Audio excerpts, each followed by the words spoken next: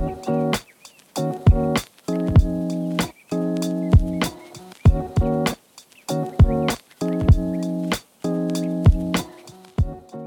to Redbird Buzz. I'm John Twerk from University Marketing and Communications.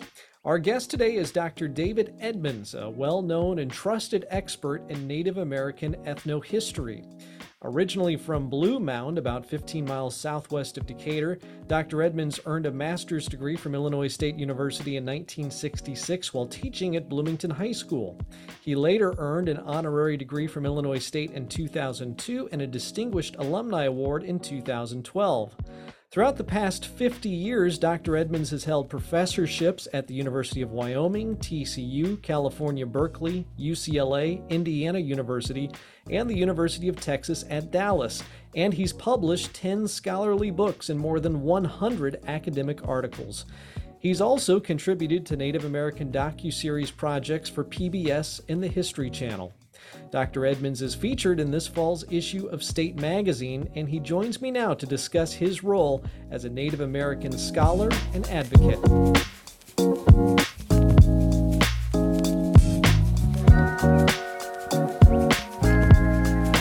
And it's my pleasure to welcome Dr. David Edmunds to Redbird Buzz. What's the word, Redbird? You're an authority on Native American history and culture with more than 50 years of teaching and scholarship experience. You're a part of that history. Your family is of Cherokee descent. How and why have you devoted your life to Native American history? Well, I'm one of the very few people, John, that have been able to spend my life doing and being paid for it in a profession on something I would probably have done as an avocation or a hobby otherwise. As you probably know, I started out as a chemistry major. A pre-law actually was thought about going into something called patent law, which you deal with medicines, but as an undergraduate at Millikan and as a graduate student at ISU, whenever I had an opportunity to write a paper on a cultural subject or on in a history subject, I usually chose a Native American topic because of my family's background and because I've always been very, very interested in it. And so since that time, I have been able then to channel that into a profession. I'll be very honest with you. When I first started my master's degree at ISU, I was teaching at Bloomington High School, and I thought, gee, those college professors are only in class, 12 or 15 hours a week at that time, and I'm teaching all this time. Maybe I should try to do that. I'll have more time to play golf. Well, ironically, I got into it and really began to study Native American history. I haven't played a round of golf since. Since I started at graduate school, and I don't miss it. And but I've been able to spend my life doing something that I really, really enjoy, and I'm still going. I'm teaching a workshop this semester on traveling off and on to Nebraska to present material to public school teachers. So that they can include more about Native American history or culture to students in their class. So, I have no regrets, and sometimes it's been up and down, and sometimes we've had some bad times. But at the same time, I have enjoyed it, and I hope to continue to do it as long as I can. Now, you're involved in parallel efforts to preserve history and also to secure a better future for Native Americans. So let's start talking about Native American history. While you were working toward your undergraduate degree here at Illinois State, you wrote a thesis on the history of the Kickapoos, which were an important tribe in Illinois history. Can you talk about some of the rich Native American history that surrounds us right here in central Illinois? Well, yes, I'll be glad to, because that's one of the reasons I became interested in Native American history in the first place. My goodness, McLean County, although some people don't realize it, has an extremely rich background in Native American history. Out by Downs, in between Downs and Leroy, there was speaking of the Kickapoos, there was a thing called the Grand Kickapoo Village of the Prairie, and it sits sort of on a glacial moraine there, overlooking the prairie, about halfway between, I suppose, Bloomington and Champaign-Urbana. But it was the largest Kickapoo village during the War of 1812, and it was a village from which Native Americans who were raiding the American frontier, who were against the United States in the War of 1812, organized raids, swept south across the prairies, down towards St. Louis, and there was a major road that stretched from Vincennes, Indiana, into the Edwardsville, St. Louis region, and they just created havoc along that road. And they also then crossed the Mississippi, ironically, and struck it at areas in Missouri. And in response, the government tried to retaliate. In fact, it had tried to attack that village previously, but it never was very successful. It was pretty isolated, and it became a focal point, sort of Native American resistance. One can go out there today, and I think there is a plaque commemorating it.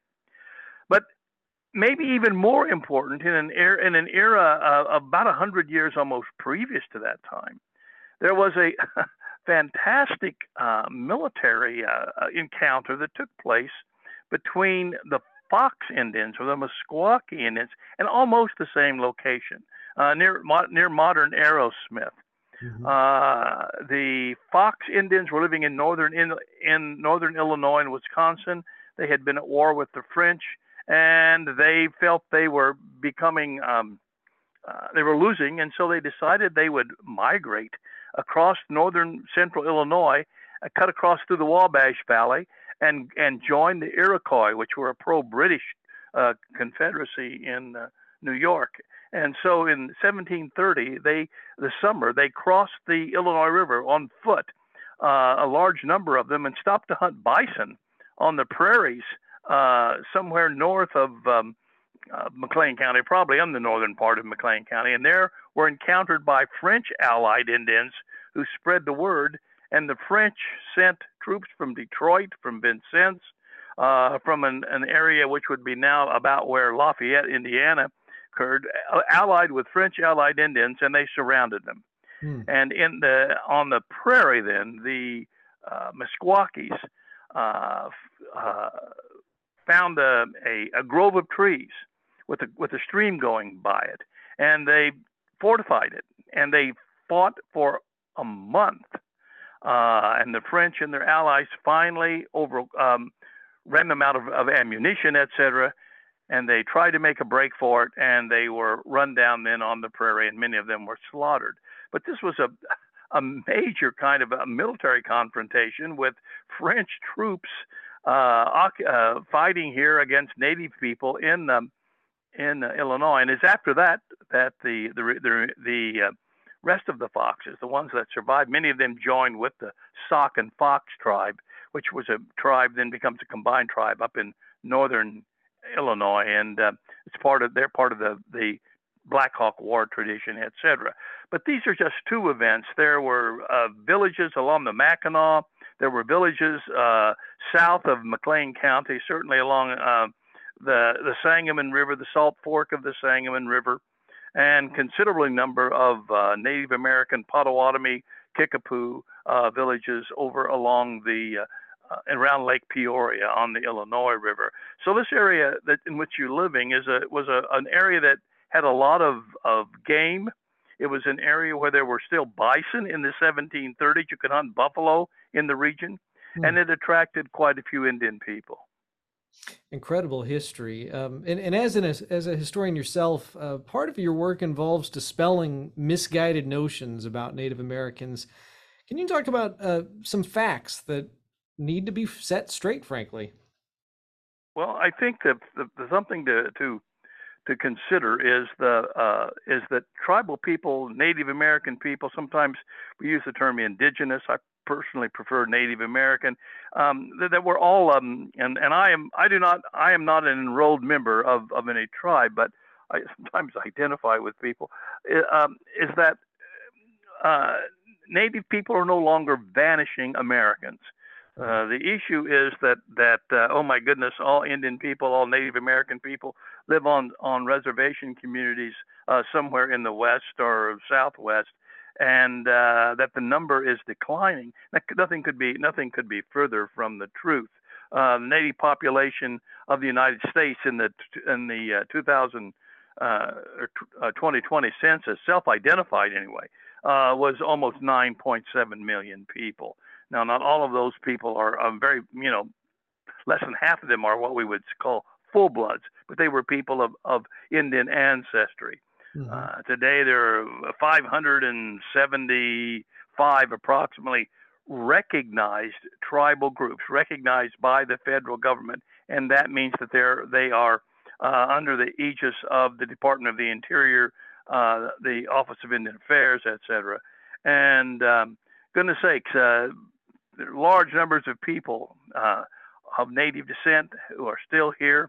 The other irony thing is that, ironically, is that 15% of tribal people, only 15% of tribal people live on reservations. About 60% of all Native American people now live in urban areas, Hmm. but people don't recognize that because most obviously most tribal people today don't fit the stereotype that you see on TV or in old movies. So no longer a vanishing American, a group that is it's the fastest growing ethnic group in the United States that isn't getting any new immigration. Wow. Yeah, that's incredible.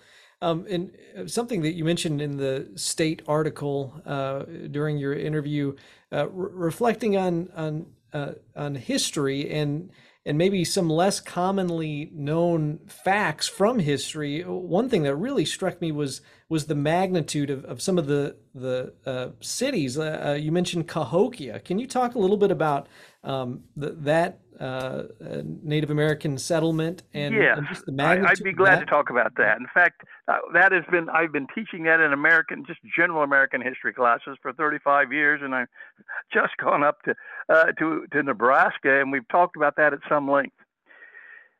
In 1100, approximately, during the Dark Ages in Europe, there Hmm. was a Native American community, a city, for lack of a better term, opposite St. Louis, on the Illinois side of the Mississippi, and it was called Cahokia, and it had a population of about 30 to 35,000 when you look at the city and its sort of outlying areas, which was larger than London.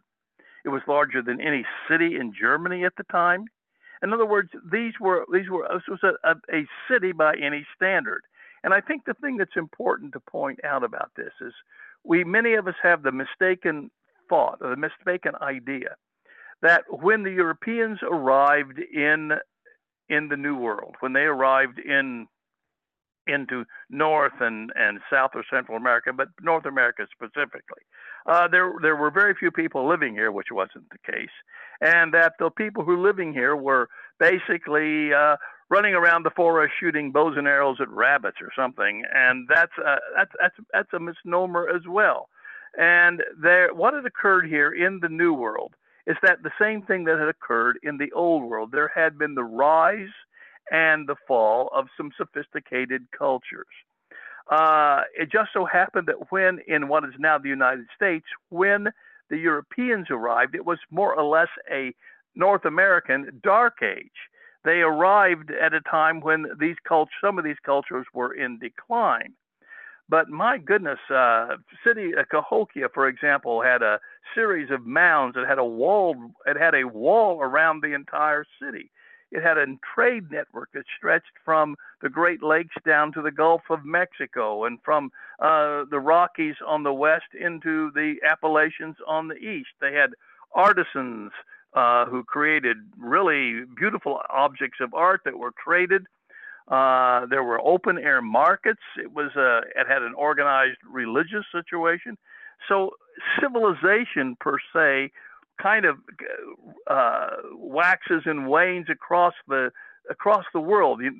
North America was certainly part a worldwide pattern rather than some backwater that it's sometimes portrayed. And I think that's very important. I think this question I use when I ask people is, what do you suppose E.T. if he had come to the world and had landed in Europe at the height of the Roman Empire in Italy, he would have had a much different impression than if he would have landed in Germany at that time, where you had a very less sophisticated society. So the point is, the New World here was certainly in the mainstream. And my goodness, we're not even talking about Mexico. At the time the Spaniards entered Mexico, Mexico City and its surrounding area had about a third of a million people. Madrid had maybe 30,000. So we're talking about things that we've completely sort of ignored, and I think that's a thing that needs to be included, because American history does not start in 1492.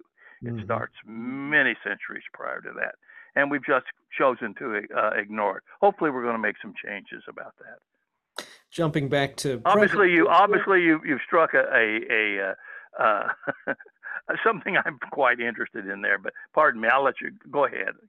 No, absolutely. Jumping back to present day, in addition to being a historian and preserving history, you're also working to help secure a better future for Native Americans. You've been working recently as a consultant for tribal people and land and water disputes. Just can you tell me what that work entails, and what are some of the cases that you've been involved with?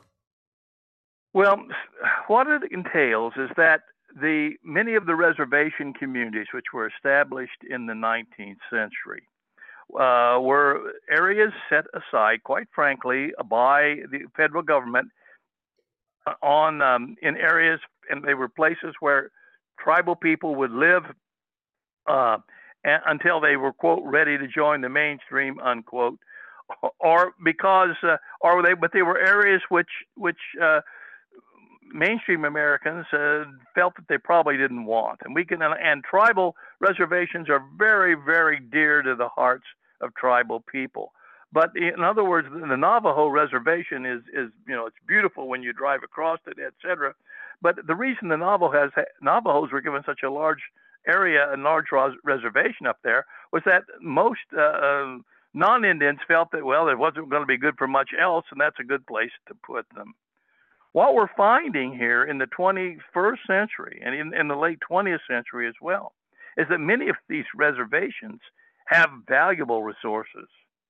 And so there has been an upswing on the part of outside forces to now, let's open up those reservations. Let's get at those resources. And many tribal governments have said, no, that's our land and we intend to keep it. And we gave up a big area in, let's say, Wisconsin, so that and have this small area, but we're not about to give up our reservation unless you want to give us the rest of Wisconsin back. And so I have been involved in supporting tribal governments in legal cases, which have been very, very, very interesting for me, because you go back and you look at the machinations involved in treaty making, which are kind of interesting under the present circumstances in the government. You now understand that we have obviously some issues in our government now.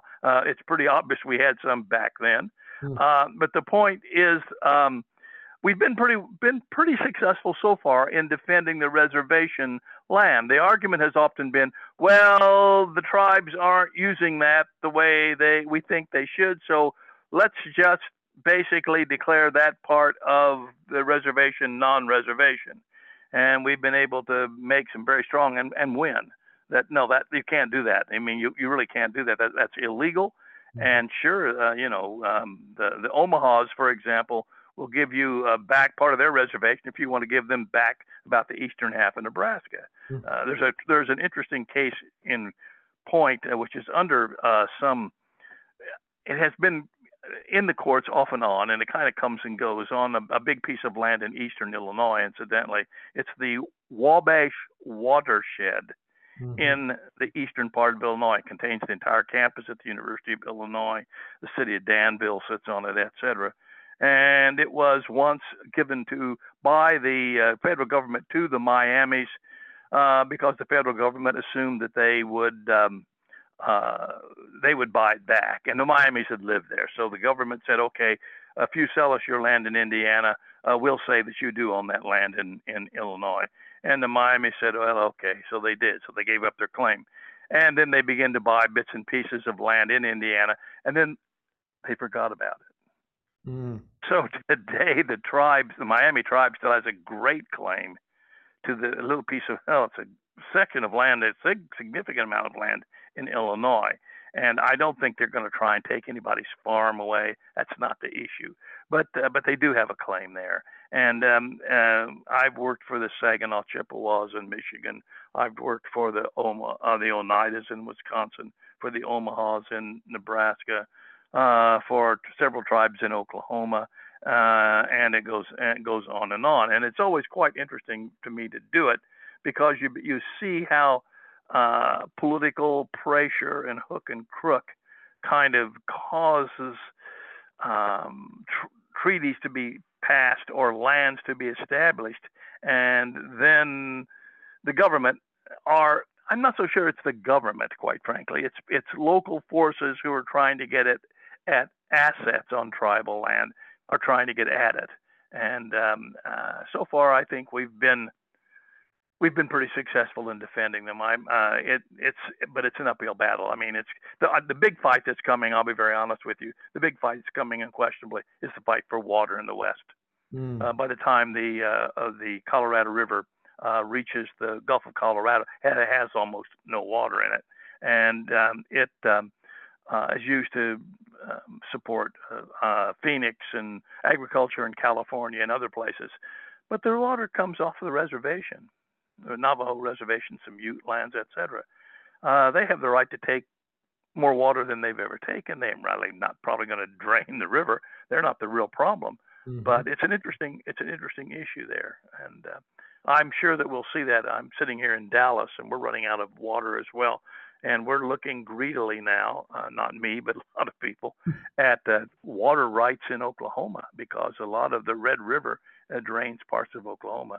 Oklahoma has phenomenal water resources. Most people don't realize it. It has almost as much shoreline as Minnesota, which is, Wow. You think of Oklahoma, you think of Dust Bowl, but there are great big reservoirs across eastern Oklahoma. So those are the kind of things that we are facing, along with other issues. And it's kind of like weeds. You just keep chopping away at them, and they keep coming back. And you keep chopping away at it. But anyway, it certainly keeps me busy. Well, let's talk about some of those other issues. And in your view as a historian and as an advocate, what progress, if any, has been made to create that better future for Native Americans that you're hoping to help foster, and what work remains to be done? Well, I think the progress certainly has been made. We education on the Indian in the Indian communities has certainly improved. And I remember when I graduated from the University of Oklahoma with a PhD and started teaching college universities, I knew almost every other person of Native American descent in higher education, except for the people that were in the education departments who were working as the coordinator of let's say Lakota studies in South Dakota. Mm. Now we have trained a cadre of young educated people who are then going out and they are improving things on the reservations. The other major big interesting thing when I went to Wyoming, I taught at the University of Wyoming, and I did a lot of town and gown talks around the state. And people would ask me the same question that you're asking me. They would say, well, what should we expect? What do you think tribal people need? And I said, you know what we really need about 1,000 good young Native American attorneys. Mm. Well, we don't have 1,000, but we've got a lot of good ones, and there's something called the Native American Rights Fund, who steps in to sort of champion tribal causes, and that's good. Another interesting thing, which is kind of the chickens coming home to roost as well, is as you will know, tribal lands are not subject to certain kinds of state and local taxes, and that means that you can put certain kinds of economic enterprises on those lands that perhaps are not available in surrounding regions. One of those, for example, is gaming. Uh, and gaming is like any other kind of real estate. It depends upon location.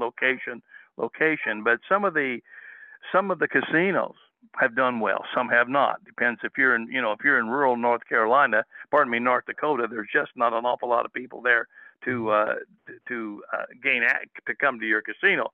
Where I sit here in Texas, in Dallas, the Chickasaws have a casino called WinStar, which is just across the Red River in southern Oklahoma, which is the largest casino, not in the United States, but in the world. Wow. And so some of the casinos have done really very well, and they have then taken the funds from that and have invested it in a wide range of economic opportunities, diversified, made opportunities for people within the tribal community, set up daycare centers, finance their own health services, a wide range of things. The Citizen Band Potawatomis are a classic example. They're an Illinois tribe, incidentally. Up at Shawnee, they now own their own bank. They are the largest employer in Shawnee County, Oklahoma. They basically are the dominant economic force in that entire county. So these are opportunities. This isn't true of all communities. Some communities still remain rural, isolated, and are have not shared in this. But there's light at the end of the tunnel.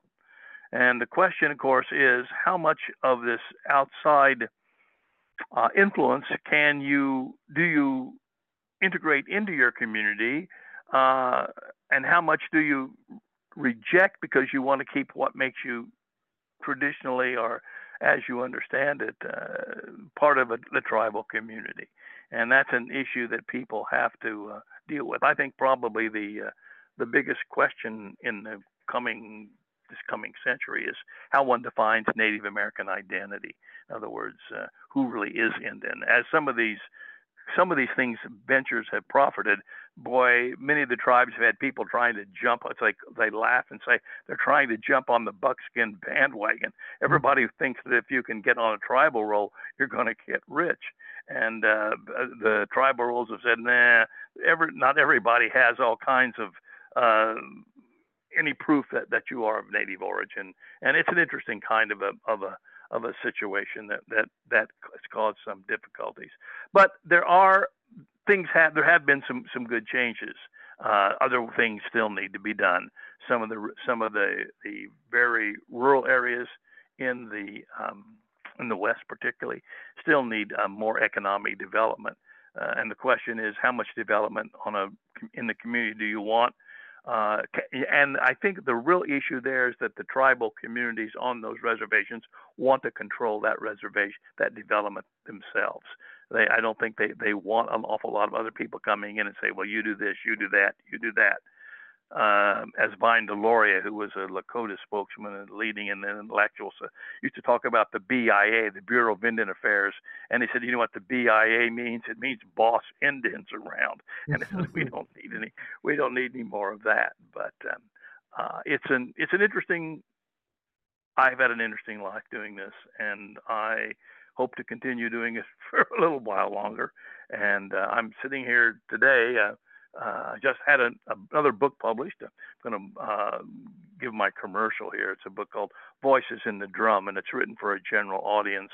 And it talks about the response of tribal people, what it was like to be a woman on the Trail of Tears as the Cherokees were removed, what it was like to be enrolled in a boarding school where you were taken away from your parents, what it was like to be a tribal person in California when the gold rush comes in and the area is flooded with miners, what it was like to be on the Great Plains when horses are introduced, and my goodness, your life changes wonderfully.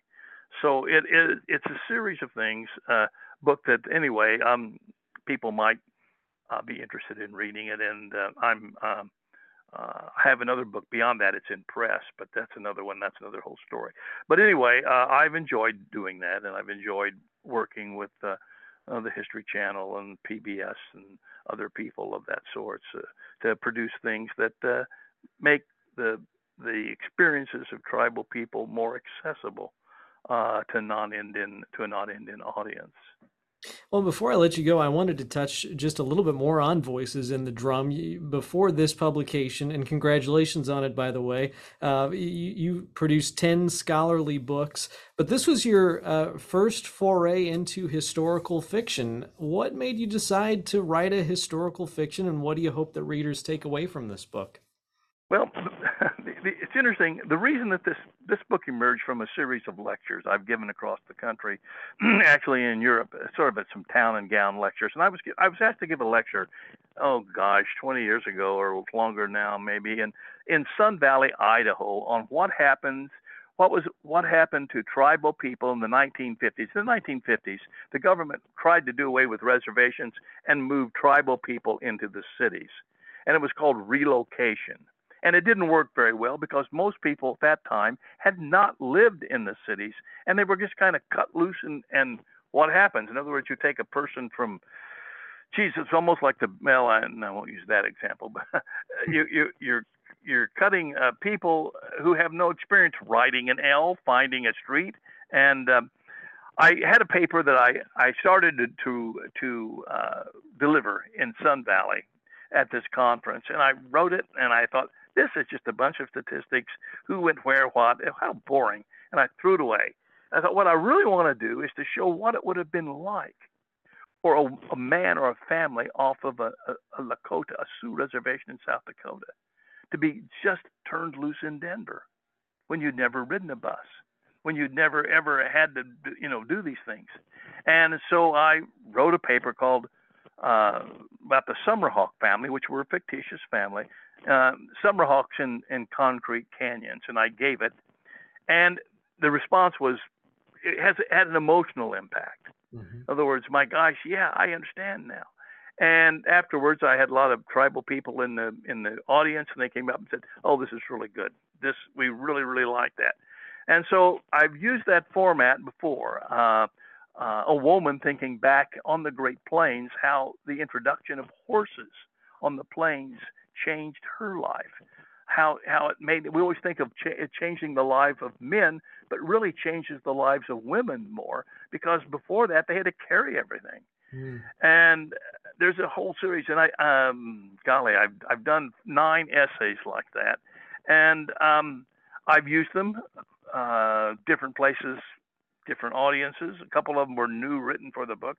I've used them in my classes. Students really like them, and so I thought, well, this makes it personal. In history, sometimes it's seen as a boring stream of facts and figures and ho hum, but this once again lets people identify with something. What is it like if you're a woman on the Trail of Tears, a Cherokee woman en route from Georgia to Oklahoma, and it's so bad, and it's so cold, and the food is so bad that you lose your daughter, and you have to bury her along the side of the trail and go on. Mm. What would it have been like? And so I attempted to show why that journey, the Cherokee people call it the Trail of Tears for damn good reasons.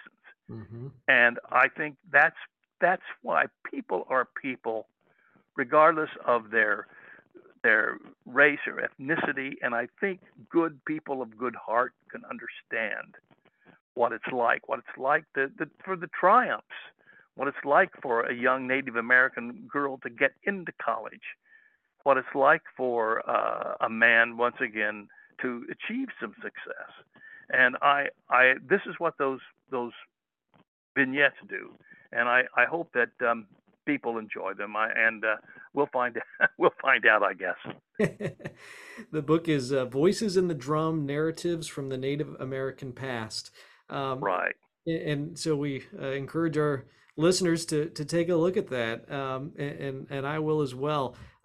Dr. Edmunds, I won't take up any more of your time, but so do appreciate you taking some time to share your expertise, and wish you the best as you continue. You're technically retired, but it sure doesn't sound like retirement to me. But I'm Well, glad that you're doing something you're passionate about and such a very important cause. Thank Well, you so thank you much. for asking me to participate. And I will say this in terms of teaching and learning how to prepare lessons, etc. I probably learned more in 5 or 6 years at Bloomington High School on how to do that than I ever did in any college or university I ever taught in.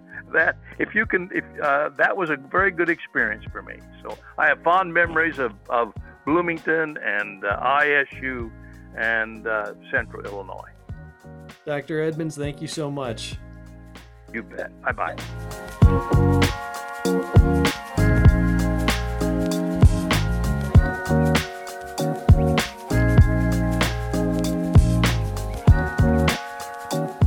That was Native American scholar and advocate Dr. David Edmonds. You can read more about Dr. Edmonds in this fall's issue of State Magazine. Thanks for listening to Redbird Buzz, and be sure to tune in next time for more stories from beyond the Quad.